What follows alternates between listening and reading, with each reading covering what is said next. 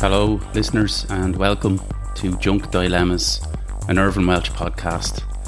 My name is Damien Kiley. I am your host, and this is my debut episode. This is the maiden voyage, as it were, of Junk Dilemmas. A couple of things I'd like to clarify in advance. The views expressed in this podcast are purely mine. I'm not in any way affiliated with Mr. Irvine Welsh. I'm just a big fan of his. And I will be discussing material of an adult and controversial nature that may offend some people. And thirdly, I am an amateur, so I don't have a broadcasting degree. I'm no Joe Rogan, so bear with me. As a Fergal Sharkey once said, please be gentle with this heart of mine. But what is Junk Dilemmas? Well, we're living in 2020, which definitely has its pros and cons. And I suppose one of the pros is that a little bit more free time at home. So I decided, why not just start talking shite about one of my favourite authors' collected works, that being Irvine Welsh. So that's what I'm going to do. I'm going to talk about all of his novels, his short story collections, and the various adaptations of his work, including, of course, Trainspotting. So let's get into it. First up is, of course, Trainspotting. It's his debut. It's an amazing debut. I suppose that we need to discuss the backstory of the book and a little bit of the history of the man himself leading into the history of the book. So let's go for it.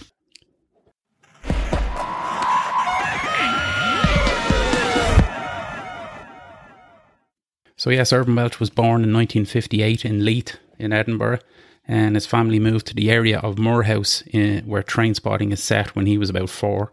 Neighbours at the time included ex-Man United player and current Scottish national team coach Gordon Strachan, who reckons that he used to get into scraps frequently with Irvine Welsh's older brother. I can't help wondering how Gordon Strachan would fare in a one-on-one fight with Mr. Francis Begbie. But Welsh himself, of course, is a big Hibs fan, and that comes up a lot in the books. He left school, which he wasn't particularly fond of, when he was about 16, and he completed a City and Guilds course in electrical engineering and had some various jobs, including an apprentice TV repairman and working for the city council. He had an uncle who was coincidentally a train driver who lived down in London, so Irvine would go up and down throughout his early years, including a spell during the start of the punk scene in London. So he himself played guitar and sang, badly by his own admission, in bands with names such as The Pubic Lice and Stairway 13. The latter is a reference to the Ibrox disaster in 1971. Welsh himself is a former heroin addict. He started taking it in his early 20s, and he actually carried on working for the first year while he was using. He says he enjoyed the romance of it all. He was listening to a lot of Lou Reed and Velvet Underground. He had one particular friend who he took heroin with, and he admits that without each other they probably wouldn't have started taking heroin at all. And he's mentioned that he thinks this is possibly the genesis of Renton and Sick Boy, which is interesting. He thought he was hiding his habit quite well, and he didn't realise how deep he'd gotten in. But he's spoken about starting to notice almost a parallel world where, you know, he really started to notice the drug addicts and alcoholics in the street as he started, you know, taking part in their activities. So he started writing at this time. He actually started writing small snippets of stories, which at times were obviously pure nonsense, but at other times were quite funny and interesting. And it's possible that these read a bit like the Junk Dilemma chapters from the book that we're going to be discussing here today. He did get off heroin. It took him a couple of attempts, but he did get off it. He was involved in a bus crash around this time. He fell down the stairs of a bus while it was crashing, and he did get compensation money for that, which he used to get on the property ladder, and so he could start concentrating more on writing and kind of expanding on the stuff that he'd started while on heroin. So he started going to clubs at this time as well, and discovered Acid House, which he really got into and felt he belonged in a part of. He's compared, you know, Acid House to the punk movement, but he actually started trying to write in the Queen's English at the start for Trainspotting, but it obviously just didn't fit. He stated that he was kind of inspired by Acid House to try and write in what has become now his famous style of raw Scots dialect, which was to try and emulate the 4/4 beat of Acid House music, and then kind of adding the effects of disjointed or varied fonts. displaced words that are falling off the page or running into the next page with extra letters. He wanted to produce the literary version of that style of music. And I think that becomes more evident in books like Marabout's Dark Nightmares and Ecstasy, but there's definitely elements of it in his early work like Trainspotting or The Acid House. So he finished Trainspotting in 1991, and Clock Tower Press, a small publishing house ran by a fellow writer and a friend of his, Duncan MacLean, they released extracts of it before it was finally published by Secker and Warburg in 1993. And Irvine Welsh actually tells a funny story about receiving a phone call while he was on holiday with his wife, and a posh Scottish accent told him that how much they loved his novel and wanted to publish it, and he thought it was a wind-up. He thought it was one of his mates on the other end of the phone, but it was genuine, and they got it published. And it did become pretty much an underground hit at first. It was very popular, obviously, with a younger generation, and it was adapted into a play. At the time, I think this would have been where Ewan Bremner, who went on to play Spud in the movie, did actually play Renton in the stage production at first. But ironically enough, it was when The Acid House came out about 6 months later that things really took off. Welsh had the stories for The Acid House written around the same time as he was writing for Trainspotting. So it was released quite soon afterwards, and that became really popular with a certain demographic because of the name. And then people kind of backtracked and read Trainspotting. So The Acid House did make Trainspotting more popular almost. And this obviously created a big buzz about Welsh. So let's talk about the general plot and structure.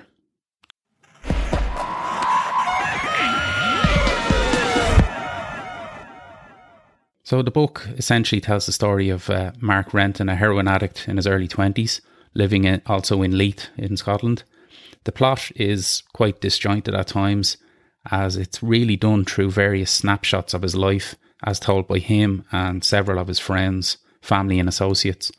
Most chapters are small, some barely a page, like the Junk Dilemma chapters, which are like inner monologues of Renton while he's heroin induced, and is obviously where I'm getting the name for this podcast.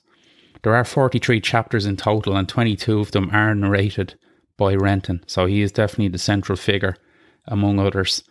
And the timeline is from the late 80s to the early 1990s, and I'll try and be a bit more specific about that later on. I just want to talk briefly about the book covers. So the one I'm reading at the moment it was only published in 2013. It has just a skull on the front. It's almost reminiscent of the skull from Hamlet.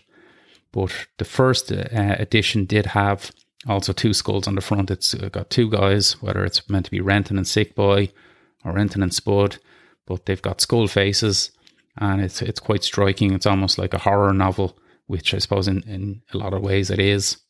I do remember another cover, which was the one that I first read. I'm one of the people who only read the book after seeing the film, I'm afraid. So the cover that I had was the famous, iconic picture of Ewan McGregor standing with his arms folded, soaking wet, obviously having just emerged from the worst toilet in Scotland.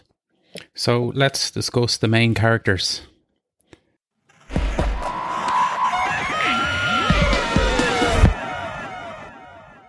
So obviously, the main character is definitely Mark Renton.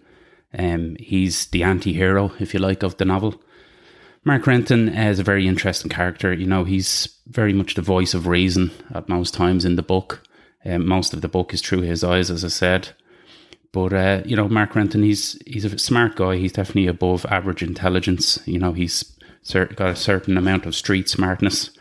But he is quite misanthropic, and I think he's quite depressed as well. He's not, terribly happy with his current situation a lot of the times. He's very much aware that he's doing nothing with his life for most of the book. And he kind of uses heroin use as a means to give purpose to his life, or at least he thinks it does. I think he probably thinks he's acting cool by taking it. But I think he definitely takes it for hedonistic purposes as well. But as I say, he's a smart guy. He's quite manipulative when he wants to be. He's very able to play a room.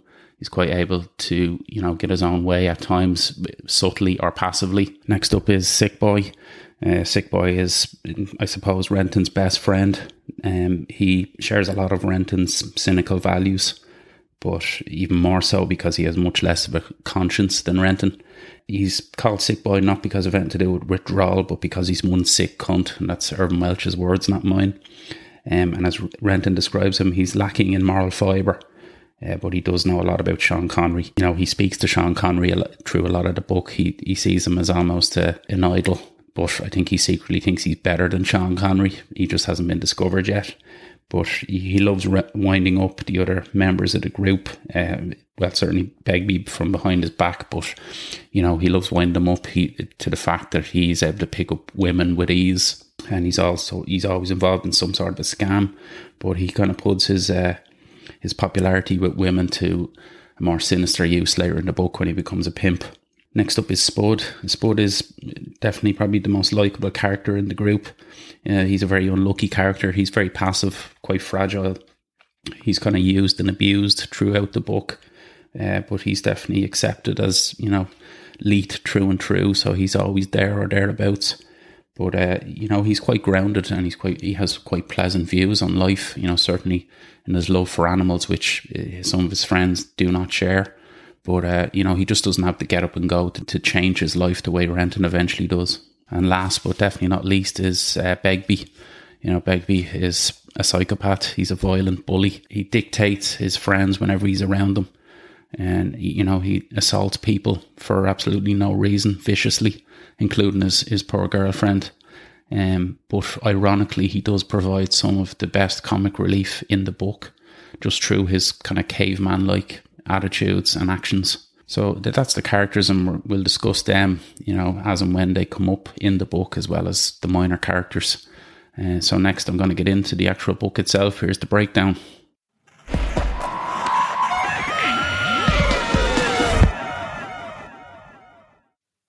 Before I get into the breakdown of Trainspotting, I just want to mention another podcast that I'm involved with at times.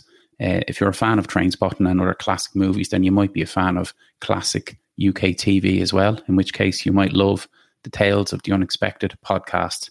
If you remember the show, hosts Chris and Rob are working their way through every episode, talking about the good, the bad, and the weird of Tales of the Unexpected, often veering off course to talk about many other subjects as well. And as I say, from time to time, I am also a guest on the show. So check that out. Search for the Tales of the Unexpected podcast on all good podcast platforms. So the book is broken into different sections. The first section is called Kicking. And the first chapter is called The Skag Boys, Jean-Claude Van Damme and Mother Superior. So this is narrated by Renton. And I think it's a very good first chapter to give you a kind of a snapshot of the daily grind that these characters as heroin addicts go through. So it kind of starts, the very first line is, the sweat was lashing off a sick boy, he was trembling. So obviously he's, you know, in dire need of some heroin, which is interesting that it's him that's the needy one, because later on throughout the book, and certainly in the film adaptation, he gives the impression that he can kind of take or leave heroin. But we can see here that he's very much a heroin addict and is in need of it at this time. So he's kind of trying to push Renton out the door of his flat to go and get a fix. But at the time, Renton is more preoccupied with just watching a Jean-Claude Van Damme film, which is kind of questionable. But we do find out later in the book that he's kind of watching these films. Ironically, he, you know, while he's under the influence, he finds them quite amusing. But in his own words, when you're sober, they're unwatchable, but when you're off your face, they're unmissable. But they do venture out, and it is quite a venture for them to get across to their drug dealer. You know, it's almost like an Arctic expedition. The kind of how difficult it is for them just for a basic journey, you know, in a taxi to get to their drug dealer. But they do get there, and their drug dealer is Swanee, aka Mother Superior, because of the length of his habit. And once they enter Swanee's flat, there's a certain dynamic, you know, straight away. Swanee's the one in control. He's the one with the power because he's the one that has the drugs, and he kind of uses that power and abuses it at the start. He's kind of winding them up, and he kind of has both Sick Boy and Renton on edge. He's there with his sidekick Raimi, who seems a pretty happy-go-lucky character. He's kind of, his actions in the novel are kind of given to Spud in the movie, where he's kind of floating around, almost half annoying everyone. He does kiss Sick Boy on the mouth when they're both, intoxicated. But he's not homosexual, to my knowledge. But he's listening to Velvet Underground, and he's kind of, as I say, a little bit annoying, if not quite likable. It's interesting, you kind of see the selfishness that a drug addict goes through. They've both Sick Boy and Renton have no concern for each other. They just want to get the fix for themselves. As Renton puts it, there's no friends in this game, just associates. And whereas a pisshead wants every cunt in the pub to get as wasted as he is, a junkie doesn't give a fuck. And as I say, once they get sorted with their fix, the mood is definitely lightened. Swanee, becomes more likeable, or at least more tolerable. And the character Alison is there as well. And Alison, she of the very famous line, "That beats any meat injection, that beats any fucking cock in the world." But it's interesting seeing that Renton mentions the kind of change in Swanee over the years. This was a likeable guy years ago before he was on heroin. He played football, he even washed the kit for the players. So it's kind of an early example of someone that's been, changed for the worse by heroin. And they do discuss other characters, which are, Goatsy, I think, is a character who doesn't come into the novel, but he is mentioned as having contracted HIV.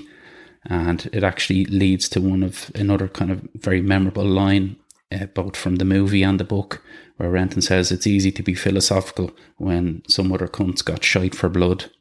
And obviously in the movie, that's in relation to Tommy. But there's also a brief mention of Renton's on-off girlfriend, Kelly, who Alison, mentions has had an abortion. And it doesn't really come up again in the book, but I suppose it's interesting to see that this was the choice that this girl came to, maybe due to the fact that her boyfriend is a heroin addict. But moving on to the next chapter then, which is the first of the Junk Dilemmas. It's number 63. These are all narrated by Renton, and they're just very small snippets of inner monologues by Renton when he is heroin induced. And this one, he's kind of remarking that, he's comparing being high to an internal sea, and noting that, it's more short-term sea but long-term poison. And, he kind of uses the metaphor that when the tide rolls out, nothing's left but the shite. So it's kind of a good description of how your body is left after taking heroin. And he's obviously fully aware of this, but he still carries on taking it nonetheless. He's powerless to stop it at this time. The next chapter is the first day of the Edinburgh Festival. Again, it's narrated by Renton, and it is Renton trying to get off heroin. So he's, locked himself in his flat. He's got all his supplies. He's a vegetarian, so he's got, copious amounts of tins of vegetable and tomato soup. He's got some reading material, including some pornography. But he realises that he needs one last hit. So he obviously can't get a hold of his first choice drug dealer, who would be Swanee. He can't get a hold of who I think is probably his second choice, which is Seeker, who comes up again throughout the books. And last, but his least choice would be Mikey Forrester, who has no other option but to go and visit. So Mikey Forrester, of course, famously played in the movie by Irvin Welch himself. And I see a description here of Mikey Forrester as tin-bodied and almost bald at 25. So I have to say that's pretty good casting by Danny Boyle for the movie.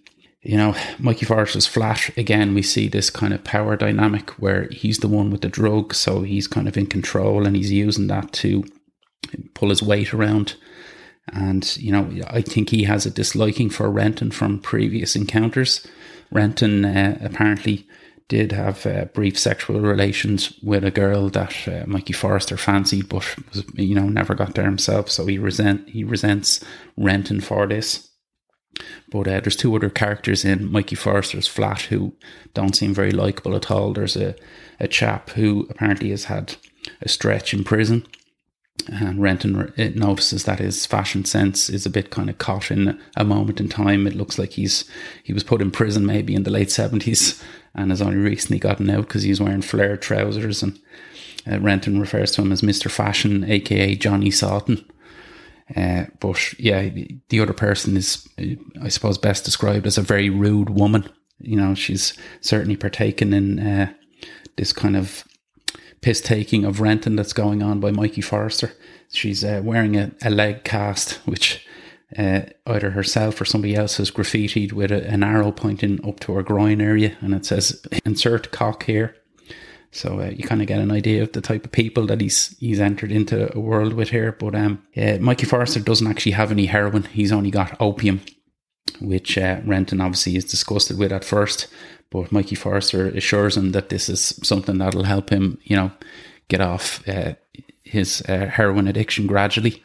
So Renton takes the drug, you know, it's a suppository, and off he trots. But unfortunately, he also gets a dose of the trots soon afterwards, and has to run to the nearest toilet, which happens to be the worst toilet in Scotland. It's situated at the back of a Buc-ee's, and it's so bad that a couple of the patrons from the Buc-ee's won't even enter the actual toilet. They're just pissing in the door of the toilet. There's about a foot of water on the floor. This is like the room from the movie Saw, only 10 times worse. But Renton has no choice but to go in because he needs to do a number 2, as it were. But it's a disgusting description. You know, he goes into the cubicle, and Irvine Welsh describes that there's a fly buzzing around Renton's head, and Renton grabs this fly and, you know, starts to write. He squashes it against the wall and starts to write Hibs in the fly's blood, which I can kind of see why they didn't bother filming this for the movie. I can't see that as being something that would look great for Irvine or for Ewan McGregor to be doing. But interestingly enough, he does basically shite the opium suppositories down the toilet and has to disgustingly fish them back out. There isn't a description of the kind of the image, the metaphor of him diving into the toilet, which then becomes a beautiful blue sea. You remember from the movie that was accompanied by the brilliant music by Brian Eno, but that's, you know, something that was added by Danny Boyle for the movie. But this is a very disgusting description of, you know, the kind of lengths that a drug addict, I should say, goes to, you know, to get his fix, even if it is only an opium suppository. But there's another horrible description here where Renton's trousers, you know, he's pulled his trousers down, so they drop to the floor, and Irvine Welsh describes it as his jeans crumpled to the deck and started to greedingly absorb the urine, which, you know, was a horrible image. Next up is a chapter entitled In Overdrive, and this is narrated by Sick Boy. It's actually his only chapter that's narrated by him personally, and it's an interesting one because I think it continues the emphasis on the relationship between himself and Sick Boy, or Renton. So it's both of them in a park, and, you know, Sick Boy spots a couple of girls who he attempts to chat up, and I think he thinks that Renton is cramping his style. But it's interesting, you kind of really get an insight into the thinking of this man. You know, his first line of this chapter is, "I do wish that my semen rectum chum, the rent boy, would stop slavering in my fucking ear. There's a set of VPLs, visible panty lines, on the chickie in front of us, and all my concentration is required to ensure a thorough examination can be undertaken." So you really get an idea for the type of guy this chap is. But as I said, I think, you know, he sees that Renton, you know, is a smart guy, and Sick Boy kind of looks down at everyone in life, including Renton, but he begrudgingly accepts that Renton has got some things going for him, certainly in terms of intelligence. I think Sick Boy might be a bit more street smart than him, but I think he resents Renton because of this, but, you know, he obviously doesn't let on.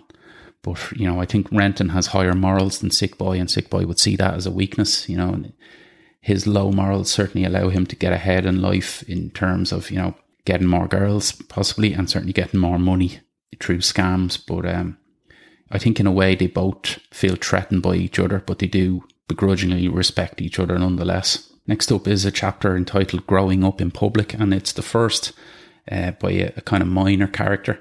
It's a character called Nina, who is Mark Renton's cousin. But it's a day in her life. It's just after her Uncle Andy has died, and the wake is in her house. So Uncle Andy is up in a room upstairs, and she's very much kind of isolated from her family. She's the black sheep of her family for sure. She does remark in thought that, certain members of her extended family aren't there, including Mark Renton, who she knows herself as a drug addict. So it's interesting that he already has that reputation in his larger family and obviously in the area in general. But it's basically just a funny little chapter. She goes upstairs and she notices that her Uncle Andy is actually sweating profusely, and she raises the alarm. She's, there's a bit of a panic there where she's kind of shouting that he's still alive, and it's almost like a Fawlty Tower scene where everyone's kind of running around. But it turns out that they've just had Uncle Andy a bit too close to the radiator in the room, so that's why he was sweating. But it's not really connected to the general story other than the fact that she is Mark Renton's cousin. But I suppose it does give us a little first look at the kind of larger universe in terms of Irvine Welsh books, where minor characters come in and out of the novels at times and do have connections to the main characters. Next up is a chapter entitled Victory on New Year's Day, and this is also a chapter narrated by a minor character. It's Stevie, who is an acquaintance of Renton and his gang. And Stevie is a bit on edge. First and foremost, he's at a party, a New Year's Eve party at Francis Begbie's house, which would have anyone on edge, I suppose. You can only imagine how unnerving it would be to be at a party at this man's house where you might get a bit intoxicated and let your guard down. But it turns out that Begbie is in pretty good spirits. And an example of this is that another character, Second Prize, who we'll speak more about, he's an alcoholic, but he's apparently pissed up the back of Begbie's curtains and he doesn't get assaulted for it. So that's an indication that Begbie's really in the party spirit here for the New Year's Eve. But he is kind of half forcing everyone to sing and dance and take part in the festivities. But at the time, Stevie isn't really up for that because he's a bit worried about his girlfriend, who he hasn't heard from. She's supposed to be coming up to meet him on a train, but he's not sure if she's coming at all. He's starting to get paranoid that she wants to break it up with him or that she's found somebody else. But halfway through the party, he does get a phone call from her. And it's interesting, there's a subtle, again, little nod to the hold that Begbie has over his girlfriend here, where she goes to answer the phone and is shouted down by Begbie himself and kind of ordered out of the room. So there's subtle nods to that domestic violence throughout the book, leading to a not so subtle scene, which we will discuss. But Stevie, he gets the call and it is from his girlfriend, and it turns out that she is on her way up and professes her love for him. So all is right in the world suddenly for Stevie. And it's just a funny little shift in terms of his view of things. Suddenly he's looking at life through rose-tinted glasses, and he goes back to the party and is full of the joys of spring. He even puts on a certain song which gets some moans from other people in the room. It's the Proclaimers' Sunshine on Leith. And, I have to say, after listening to the song, I do think it somehow fits the mood of the book. It's very melancholic. Obviously, geographically, it really fits being a story about Leith. But, I don't think it would have fit on the Trainspotting movie soundtrack. It's not really cool enough for that. But I do think it fits the book somehow. But, so that's Stevie. The book does end with him going out to meet his girlfriend in the streets. On his way to the train station, he does meet some Hearts fans and gets assaulted. But he still has a smile on his face even after this. He's just on his way to the train station and nothing's going to stop him from being happy in the fact that he's meeting his girlfriend again. The next chapter is entitled It Goes Without Saying. This is arguably the toughest read in the book, or certainly one of them. It's 66 pages in and a baby is dead. So the baby is baby Dawn. She's Leslie's daughter. This is different to the movie. In the movie, it was Alison who had the baby. This is a real gut punch early on in the book, where you get the feel that things are, really do get real, and you're exposed to the horrors that can lead from such an addiction. So this is obviously a baby that's been playing around in a drug den, and it's unclear whether it was a cot death or neglect, or a mixture of both perhaps. But what's really possibly horrific is the reactions of some of the characters after it happens. Obviously Leslie is totally distraught and screaming the flat down. This is happening in Swannies. But One of the other characters, Matty, who we will speak about more, but Matty has definitely a very sinister side to him, I would say. You know, he's a pessimistic character, but he just wants to get out of there. Now, he does have a criminal record and he's spent some time in prison, so he doesn't want to be caught in a place like this. Whereas Spud obviously wants to do the right thing and stay there, phone an ambulance and stay with Leslie. I suppose the most eyebrow-raising reaction is from Renton himself, who, you know, just wants to go and cook up a shot. He sees that as the only solution to the situation. So he cooks up a shot, and, you know, Leslie herself is begging him for a shot, but he says, of course, he'll give her a shot after what she's just gone through, but only after him, it goes without saying. And obviously the other noteworthy thing of the chapter is the fact that it looks like Sick Boy was the father of the child, that this was not a known fact beforehand, but the other characters kind of know from Sick Boy's reaction that he was the father. And, you know, if Sick Boy had a cynical view on life beforehand, he certainly does after this. Then we're into another Junk Dilemmas. It's number 64. And again, obviously it's narrated by Renton. So in this situation, Renton is in his own flat and he can hear his mother in the distance knocking on the door, begging him to let her in. But he ignores her pleas and he just cooks up another shot. So he's clearly feeling guilty about it, you know. He just is powerless to stop his addiction and kind of answer the door to her. And, you know, it's interesting looking at the image of this woman, this poor woman is only a few feet down a corridor on the other side of a door, but could be miles away in his eyes. You know, you kind of get a snapshot of a mother's pain here. Obviously, it's heartbreaking for parents to have children who are led into drug addiction. But this is, you know, a harsh reality. And it's one that, you know, Renton at the time is powerless to stop. But the other thing to note in this is that he remarks that the heroin isn't of great quality. And he wants to seek out Seeker and take it up with him. Now, knowing what we find out about Seeker, he doesn't strike me as a character that is very approachable in customer service matters. But I think this is possibly the start of what was a real situation in Scotland, where up until a certain point in the early 80s, there was a very pure version of heroin on the streets known as China White. It certainly didn't come from China. It actually came from down the road from an actual pharmaceutical factory that was constantly robbed by the locals. But this ran out and the factory, you know, closed up, I think. And then they did start getting a version of heroin known as Afghan Brown, which was not half as pure. And I imagine this led to a lot of customer service complaints in the area. Next up is a chapter entitled Her Man, and it is narrated by Second Prize, who I mentioned. So Second Prize is an alcoholic. He doesn't take heroin, so he kind of has a certain group of friends who he meets up with for a pint, and that includes Tommy. And himself and Tommy are in a local pub, and they witness basically some domestic violence. You know, they notice a horrible character who comes up again. He's Alan Venters. He's in a much more sinister chapter even than this later on in the book. But at this time, he is assaulting his girlfriend, you know, in public, in full view of other people.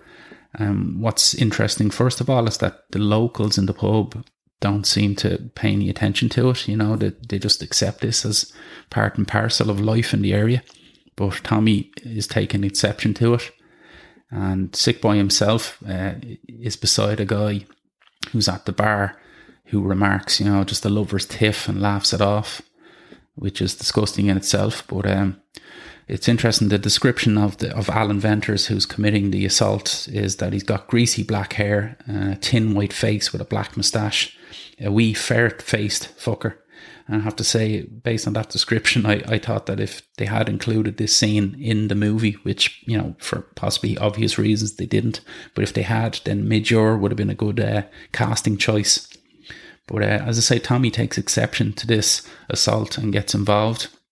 But ironically, the woman turns on Tommy. You know, she starts shouting, you know, "That's my man, that's my man." And after Tommy is assaulted, Alan Venters, she jumps on Tommy and starts scraping his face. You know, it's interesting that with this woman, we don't know what her thinking is. Is she so damaged by the situation with her boyfriend that she's reacting like this? Or is she just, you know, a bit of an asshole herself? But it's obviously a horrible situation. And then the guy who was joking at the bar, he gets a thump from Second Prize as well, you know, who remarks, you know, you thought it was all a big joke to you. But they get out of there. It's interesting that the locals in the bar take exception to them starting to fight with Alan Venters, and kind of, you know, they don't like to see this in the pub. They were happy enough with the assault on the woman, but once it breaks into a fully fledged fight, they're kind of getting involved. There's darts players in the pub who kind of tell Tommy and Sick Boy to get out. And Second Prize does remark then when they're on the bus afterwards that, you know, he himself has been in situations with his girlfriend, Carol, where he hasn't assaulted her, but he has, you know, held her arm and restrained her, you know, in the room so that they can continue an argument. And, you know, he sees this as a grey area, but I think Tommy doesn't see it like that at all. He sees it for what it is. It's a clear example of assault in itself. But as I say, it's interesting to see the little subgroups that there is within the larger group.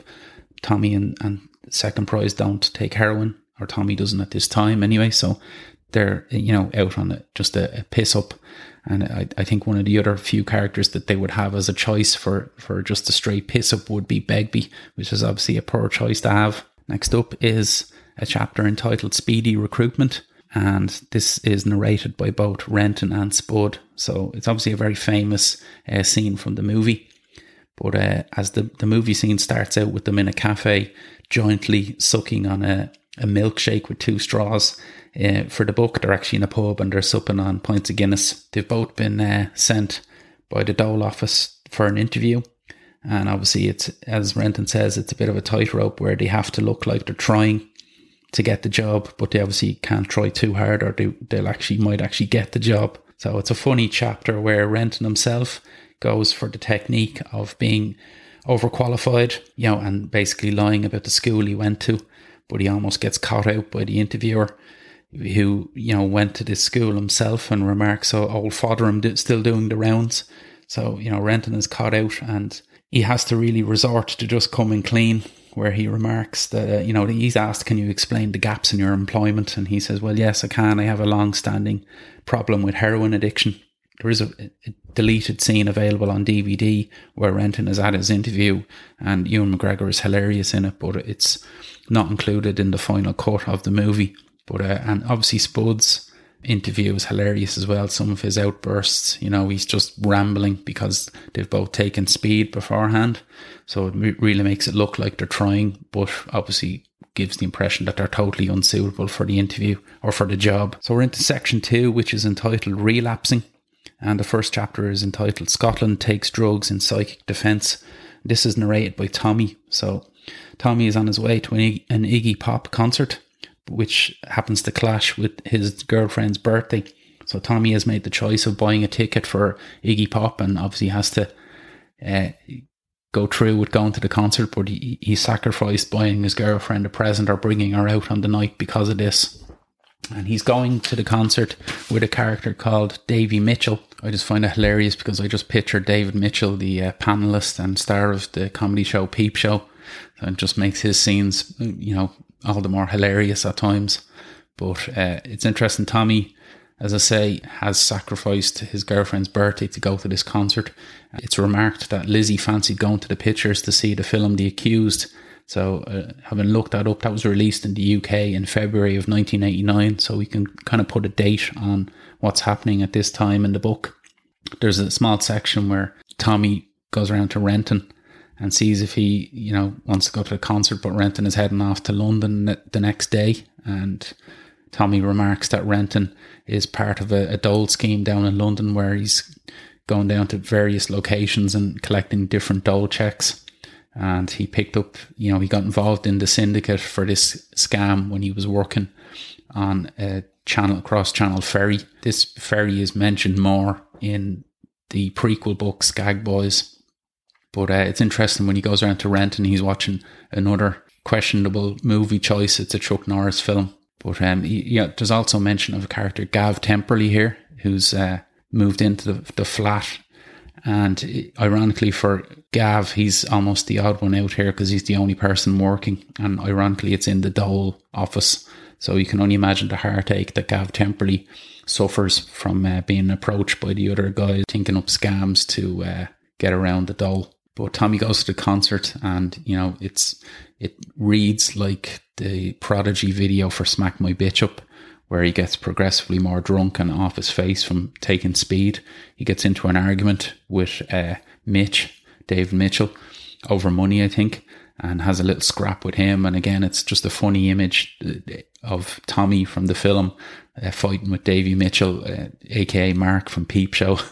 But he gets separated from him and makes his way into the concert and pushes his way up to the front and sees the man himself, Iggy Pop. And there's one section where Iggy Pop is singing, but changes the lyrics to the song to from America Takes Drugs in Psychic Defense to Scotland Take Drugs in Psychic Defense. And Tommy remarks that you couldn't have defined us more accurately in a single sentence. But there's a funny section where he thinks Iggy Pop is looking at him while he's singing. And this reminded me of a section in the Bret Easton Ellis book, American Psycho, where Patrick Bateman goes to a U2 concert and feels that Bono is also looking at him during the concert and feels a psychic connection almost with him. I always found that funny because I would have liked them to have met up with Bono afterwards and murdered him. The next chapter is a very, very famous one, certainly in the movie version as well. It's entitled The Glass, and it is narrated by Renton. And I suppose it concentrates on his friendship, in inverted commas, with Begbie. In the movie, there's a lot more characters involved, but in the book, it's just essentially a double date between Begbie, Renton, and their girlfriends, or at least Begbie's girlfriend, Judy. But Renton is bringing along his kind of ex-girlfriend, Hazel, who, they kind of have almost a marriage of convenience. It's remarked that Hazel was abused as a child by her father. So she's, obviously they're not together for sexual reasons, essentially. And Renton at the time is, on heroin, so he's not really he doesn't have much of a libido either. But they go out on this, essentially a double date. They're on their way to a party and stop off for a few drinks in a pub. And while they're in there's some rowdy individuals at the bar, some nut jobs. And, this just kind of lights a spark in Begbie. So Renton is gone down for some pints and trying his best to, stay away from these characters and avoid eye contact. But Begbie just is having none of it and gets involved.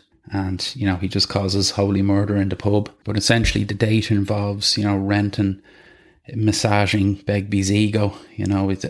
Begbie has this opinion of himself, and it's interesting that Renton remarks on some of the kind of myths and realities regarding Begbie. Myth, Begbie has a great sense of humour. Reality, Begbie's sense of humour is solely activated by the misfortunes, setbacks and weaknesses of others, usually his friends. Myth, Begbie is a hard man. Reality, I would not personally rate Begbie that highly in a square go without his assortment of Stanley knives, baseball bats, knuckle dusters, beer glasses and sharpened knitting needles, etc. And Renton does remark that Tommy once gave Begbie a pretty good run for his money in a row, but Begbie did get the better of him in the end. But it's interesting that Begbie does compliment Renton himself. There does seem to be a small bit of affection there, which does come up at times. And Begbie is also affectionate towards Spud later in the book as well. It's interesting. Begbie remarks, see this cunt here, talking about Renton. Style, he says. He says, a useless bastard, but he's got style. A man of wit, a man of class. A man not unlike my good self. So, it's interesting that he always turns it back on himself and kind of bigs himself up. And it's also remarked that out of all the group, Begbie and Renton actually know each other the longest. Poor Renton was put sitting beside Begbie on the first day of school and was stuck with him all through primary school and into secondary school. And he actually he made himself do better in schoolwork in secondary school just so he could move away from Begbie into a better class. But of course, it ended up not mattering at all because Begbie got thrown out of school early on. But even when he was in Telford College, Renton was taking part in a course and went into the canteen to enjoy his chips. And there was Begbie sitting with a couple of other psychos. And they were taking part in a specialist course in metalwork for problem teenagers. But Renton thinks that all it did was teach them how to make more effective weapons. But even when Renton finally went on to Aberdeen College, he half expected to walk into the rag ball and see Begbie panelling some poor bloke on the dance floor. But as I say, all hell breaks out in this row, and Begbie throws a glass which hits a bloke, and then goes down and starts shouting the odds and trying to find out who actually threw the glass, like a psychotic Miss Marple. It's interesting that there's temporary alliances formed in this fight. There's a chap who Renton remarks calls him Double Voddy because of what he was drinking, and he becomes Begbie's accomplice in slaughter. But then at the end of the row, he's kind of patting Begbie on the back and saying nice work, and Begbie just smiles at him and then promptly kicks him in the privates. He then starts beating on the guy and accusing him of assaulting his brother, which obviously this guy never did. He's just picking a reason out of the sky to assault him as well. But Begbie doesn't need a reason to assault anyone. Irvine Welch's writing, he kind of turns this violent scene into almost a comedy sketch, which is a great skill. The next chapter is entitled A Disappointment, and it's narrated by Begbie himself. And it's kind of a small continuation of the theme of the last chapter. So he's recalling a story of being in a pub and kind of playing a game of pool, or at least witnessing a game of pool, and some guys came in and started trying to push their way onto the pool table. But, Begbie stared him down and the guy backed off, and Begbie's actually resenting the guy for not kind of manning up and squaring up to him. He kind of exaggerates the story in itself, and it's possibly not the story in its full capacity. Slightly different to the story he tells in the movie, which obviously was very much an exaggerated version as well. And the next chapter is entitled Cock Problems, and this is narrated by Renton again. So at this point, Tommy has been dumped by his girlfriend and pops around to Renton's flat and basically says that he wants to take up heroin. So it's interesting when he calls in, the chapter's called Cock Problems because Renton is actually injecting his penis with heroin, which is slightly different to the movie where we see an image of Swanee being injected by Alison. The other interesting difference is that there's no videotape in the book. Obviously in the movie, which we'll get to, there was a videotape, a sex tape of Tommy and Lizzie, which Renton got his hands on, and this caused Lizzie to break up with Tommy. But in the book, she's just broken up with him more or less for the Iggy Pop ticket fiasco, and also just smaller instances after, before that. It's interesting that Renton remarks on what a good catch Lizzie was for Tommy. She was such a good catch that not even Sick Boy had been with her. And he remembers a story back in school where himself, Begbie, and another guy called Gary McVie had been basically perving on Lizzie from the sidelines of a running track where she was taking part in a race. Incidentally, in the race, she was just beaten to second place by the lanky strides of a character known as Big Morag Jamrag Henderson. So just a small minor character with a hilarious name there by Irvine Welch. As I say, they were apparently watching Lizzie from the sidelines, and at some point Begbie got a bit too excited and started simulating having sex with Lizzie when he actually burrowed a hole in the ground of the field and started basically having sex with that and moaning, which, it's funny, at the time he was laughing along with Renton and this other guy. It hadn't reached the point where Renton was really scared of Begbie, so he was kind of laughing at him as well as laughing along with him. But it did get a bit sinister at the end, where after Begbie apparently ejaculated into this hole in the ground, he grabbed this guy Gary and rubbed his face in it. So that's obviously early signs of psychotic behaviour by Begbie. But Renton reluctantly gives Tommy some of his heroin. Tommy has the readies, has money to pay for it, so Renton gives in and gives it to him, but he's very cautious of doing this. He doesn't want Tommy to get addicted to heroin, but it becomes apparent quite immediately that Tommy is going to be someone that does become addicted to it, as probably most people will be. But he tries to put Tommy off by, saying to him, you've done it all, mate, now. You've done dope, acid, speed, ease, mushies, knock it on the head. You've done it all, make it the first and last time. But unfortunately, we learned that this is very much not the last time that Tommy takes heroin. The next chapter is entitled Traditional Sunday Breakfast. It's a hilarious one. It's narrated by Davy Mitchell, which again makes it hilarious for me because I'm picturing David Mitchell, the star of Peep Show. But a difference to the movie, in the movie this is Spud that it happens to. But in the book it's Davy Mitchell, and he's woken up in a strange flat. It is his girlfriend's mother's house. But unfortunately for him, he's woken up in a puddle of urine, vomit and faeces after a night of heavy drinking. And the other thing he remarks on, that the night hadn't gone terribly well anyway because his girlfriend is starving him of sex at the moment. She's read it in Cosmopolitan. She wants to prolong it so that it means more when they do finally, have sex. So he's remarking that, probably amongst all these bodily fluids is some of his semen as well. It's a disgusting scene, but it becomes hilarious when he goes downstairs with the dirty sheets, and he's been invited for breakfast. And it's interesting that the family don't seem bothered when he proclaims that he's dirtied the sheets. This happens to the best of us, as the father of the house says. It does a man good to cut loose once in a while. As I say, he starts fighting with the mother over the sheets. They're both pulling at the sheets, and they eventually get flung. The contents get flung all over everyone that's sitting at the breakfast table. So it's a funny ending to the chapter where Davy Mitchell remarks that I can't see my relationship with his girlfriend going any further now. Next up is another Junk Dilemmas. It's number 65, again narrated by Renton. Renton is lying in his flat in a heroin-induced daze with somebody else, but he can't completely make out who it is. He thinks it's Spud. It's a darkened room, and he doesn't have the energy to, turn on a light and find out who it is. But he thinks at one point that Spud might be dead. But again, it's just, a harsh insight into the situation that could arise when you're just heroin induced, where somebody could be lying beside you dead and you are powerless to do anything about it. The next chapter is entitled Grieving and Mourning in Port Sunshine, and it's a third person narration by Billy, who's Renton's brother. So he has been at card games with his friends Lenny, Naz, Pesbo and Jackie, and they're waiting for another friend, Granty, who hasn't turned up on time. So they have been playing card games, and they've been using their actual football club's money as the pot, just to make the games seem more realistic. But Granty had been holding the money, and it actually turns out that Granty has died.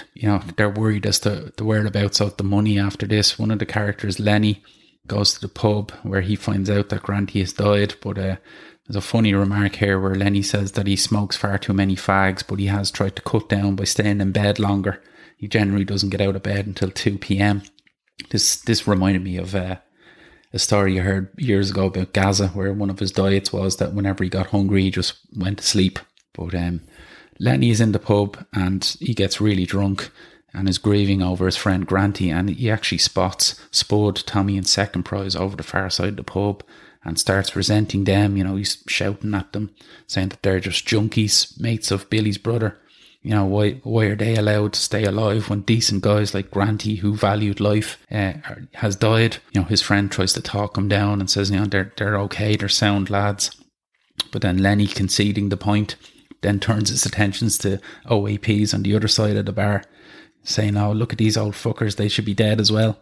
It's interesting seeing how different Billy Renton is to his brother Mark. He's on the surface a more clean-cut guy. Now, Billy's doesn't seem to be a nice guy either, but he's had a stretch in the army. He's certainly not addicted to heroin, so he's probably, in the eyes of a lot of people in the community, a more decent guy than Mark Renton himself. They do find out that one of the characters, Jackie, has actually been secretly seeing Granty's girlfriend. So Jackie and Granty's girlfriend are trying to head off on holiday with this club money, but the other guys cop on to what's going on, and they stop around to Jackie's flat. And I like the line, an unspoken contract was forged between them in a split second, and then Jackie's screams reverberated around the stairwell as they booted and dragged him from landing to landing. So again, it's just a small chapter which isn't immediately related to Mark Renton's general story, but it does give you an insight into his brother Billy and just the goings on in life around the area. And I do also love the line early on in the chapter where they're kind of thinking about the unspoken possibility of one of them robbing the kitty money, the soccer club money, and they say they all had ties in the area and could never leave for good, not just for 2,000 quid. Leaving the area was what it would mean if one ripped off the rest. So, and of course that is foreshadowing for what Billy's own brother Mark Renton does later on in the book. So we're into section 3 now, kicking again, and the first chapter is entitled Inner Shitty, and it's actually narrated by Begbie, and it's basically Begbie and Renton on a train journey down to London. They've committed some unknown crime and they've decided to lay low in London for a while. So, it's narrated by Begbie and it has some great comic relief in it, but also starts off quite horribly. Begbie horrifically assaults his pregnant partner June at his house, at his flat, and it's a horrible scene. It's brief, but it's horrific in the sense that he commits this assault and then just heads out and doesn't really give it a second thought. The only thought he gives it is that if she has hurt the barn, if she's hurt the baby, then she's in trouble. He's basically blaming her for getting him angry enough to kick her in the stomach, which is what he does to a pregnant woman. But as I say, all is forgotten when he meets up at Renton. They get a load of drink in for the train journey down to London. And it's interesting, again, we see the kind of relationship between Renton and Begbie, which, goes back right to their early childhood. Begbie is kind of affectionate again towards Renton. He's paying him compliments here. There's a section here where he speaks about, himself and Renton. He says, "Me and Rents go back a long fucking way, but it's like the cunt's changed. And I'm not just talking about the drugs and that shite. It's like he's got his ways and I've got mine. Still a great cunt though, the red-headed bastard. Problem with the red-headed cunt is that he's not got the gift of the gab as far as birds go. He hasn't got a certain style, not like, say, me and Sick Boy." So Begbie sees himself as a serious ladies' man, even to the point, where he's comparing himself to Sick Boy. And, I think Begbie, he'd definitely rip Renton off, if he had to. He'd even kill him if he really had to. But when he's in normal mode, as normal as he can be, I think Renton is the closest thing Begbie has to a friend, which makes the ending of the book even more ironic. But they're on the train and they sit beside a couple of girls who I think Begbie thinks they're American, but they are actually Canadian. One of them remarks that they're from Toronto. And Begbie jokes, "Oh, wasn't that the Lone Ranger's mate?" But this is an example of him, having the gift of the gab with ladies as opposed to Renton. And Renton does actually strike up a bit of a conversation with one of the girls, I think, over reading a certain book. And Begbie is disgusted by this. He's disgusted when Renton takes out a book at some point and starts reading it on the train journey. He cannot understand that at all. He finds it rude and doesn't see the point of reading books. You can get all you need from reading, the Daily Sun or something like that. If it was up to Begbie, he says he'd burn all books. So he's, unwittingly taken part in an age-old censorship custom there. There's some funny bits, it's remarked early on that Renton has forgotten to bring the cards. And, this is the last thing that Begbie reminded him of, was to bring the fucking cards. And obviously this is slightly different to the movie, where that happens very late on in the movie on the bus ride down to London for the drug deal. And it's actually Sick Boy who's forgotten the cards. But Renton's forgotten them here and Begbie wants to get him back. But before that, they have an incident where they're sitting in pre-booked seats and the actual owners of the pre-booked seats get on at a certain point and take it up with them. And we see Renton's kind of diplomatic approach initially, where he's trying to talk nicely to them. He suggests that they pursue their complaint with a member of the British Rail staff. And my friend and I took these seats in good faith. I'm afraid we can't be held responsible for any errors made by British Rail. But he's kind of saying it smirkingly. Unfortunately, these two people persist with their insistence that, it's their seats, and at which point Begbie has to speak up.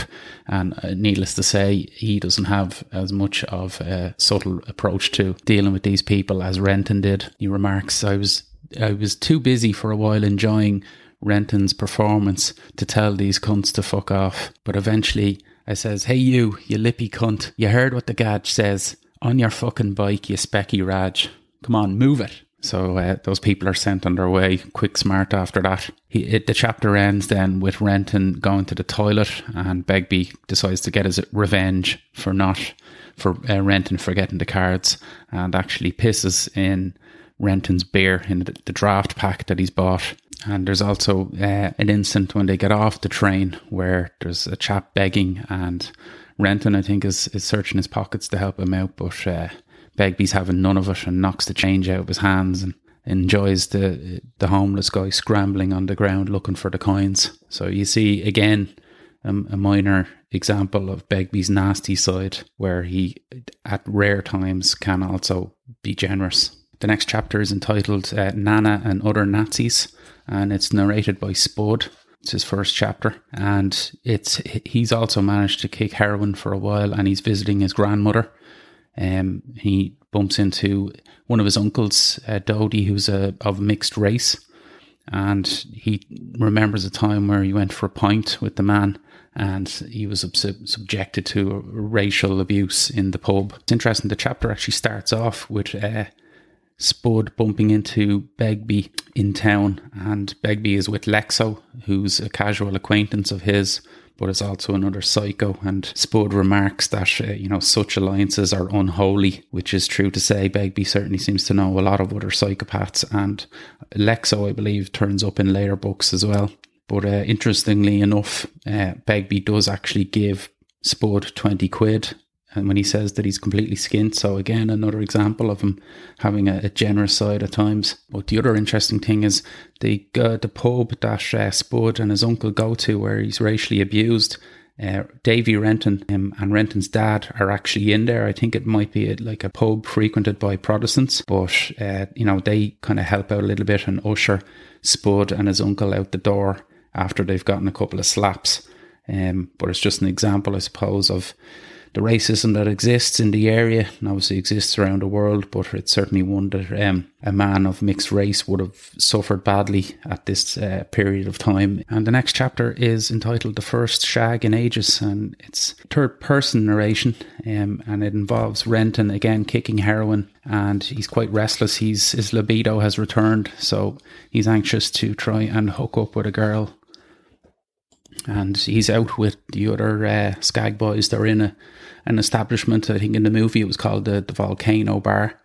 But, once again, Sick Boy is having no trouble picking up ladies and is rubbing it in on his colleagues. He says, if you can't get a Joe McBride in this place, you may as well call it a day. And he's actually in the company of at least a couple of girls, and he's, winding the guys up saying, "Oh, my ladies are returning. I'll have to leave you gentlemen to your sordid little activities. The working class is at play." So again, he's kind of looking down his nose at people that are basically, his peers. And there's a funny section where Irvin Welch writes that Sick Boy never goes into any details about his sexual adventures. His discretion, however, is only observed in order to torment his less sexually prolific friends, rather than as a mark of respect for the women he gets involved in. And Spud and Renton realise that tree in the bed scenes with rich tourists and cocaine are the preserve of sexual aristocrats like Sick Boy, whereas this shabby bar is more on their level. And Renton and Spud are even horrified to see that even Begbie has gotten off with a woman. So I suppose Renton is, he's off heroin again, and he's slightly irritable.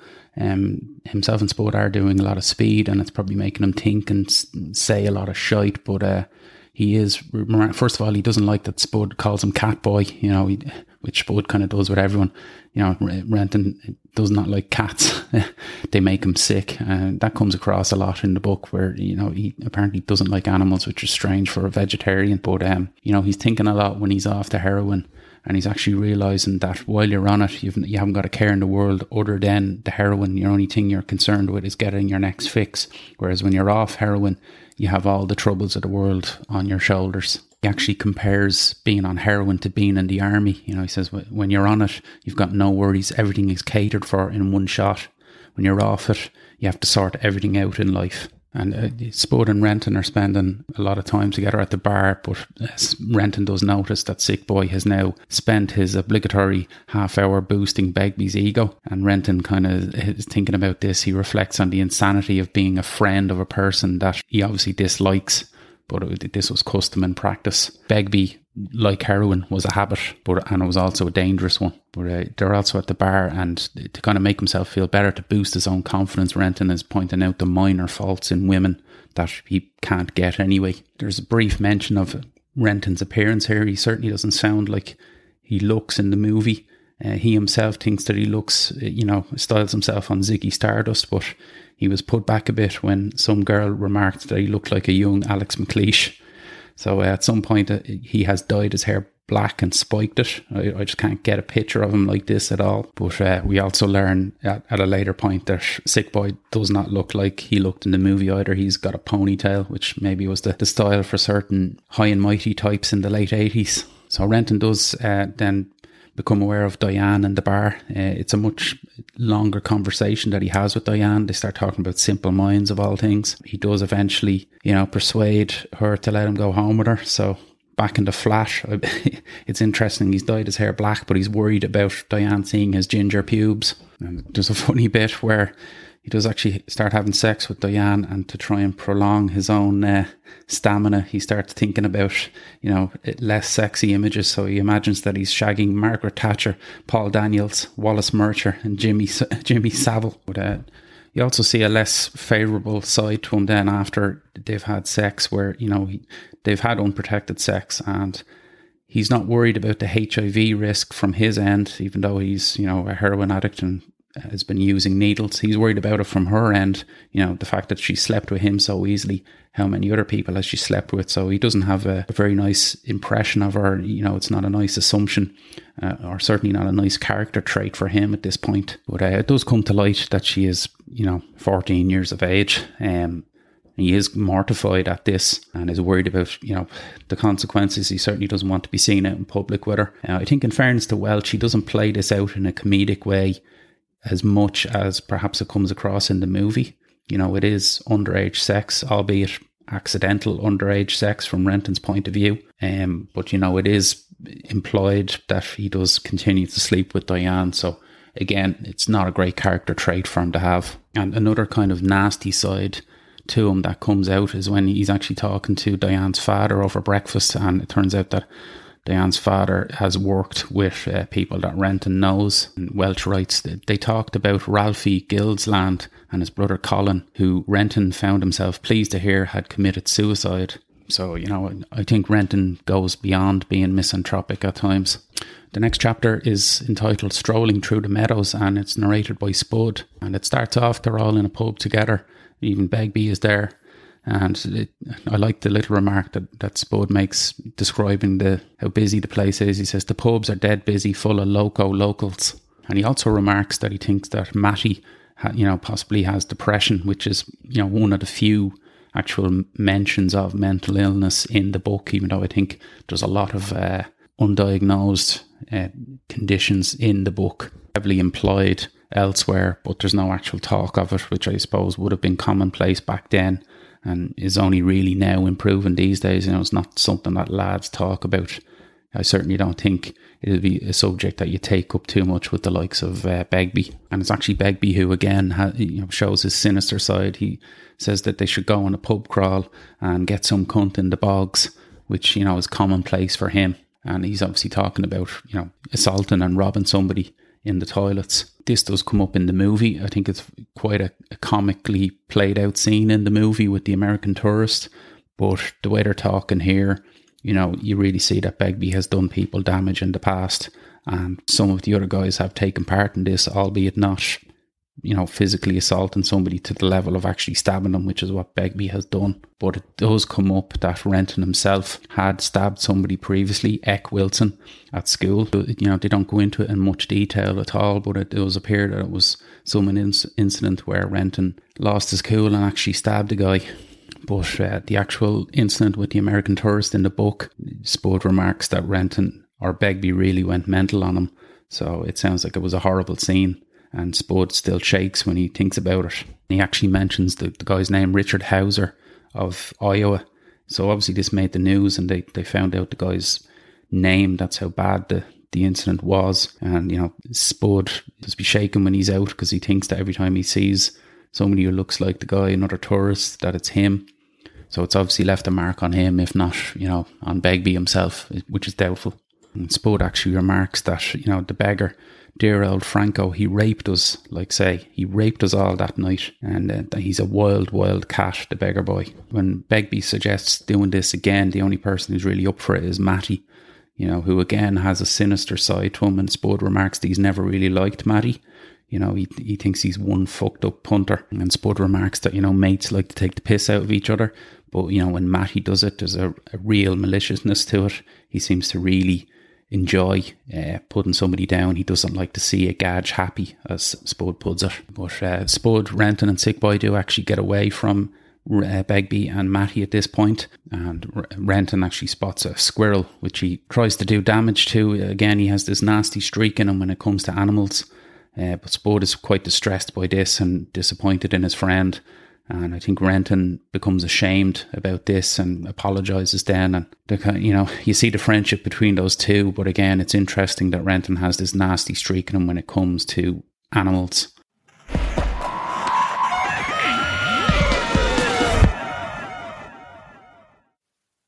And that is it for episode 1. We're about halfway through the book, so I'm going to leave it there for this episode. On the next episode, I'm going to finish off speaking about the chapters, the remaining chapters.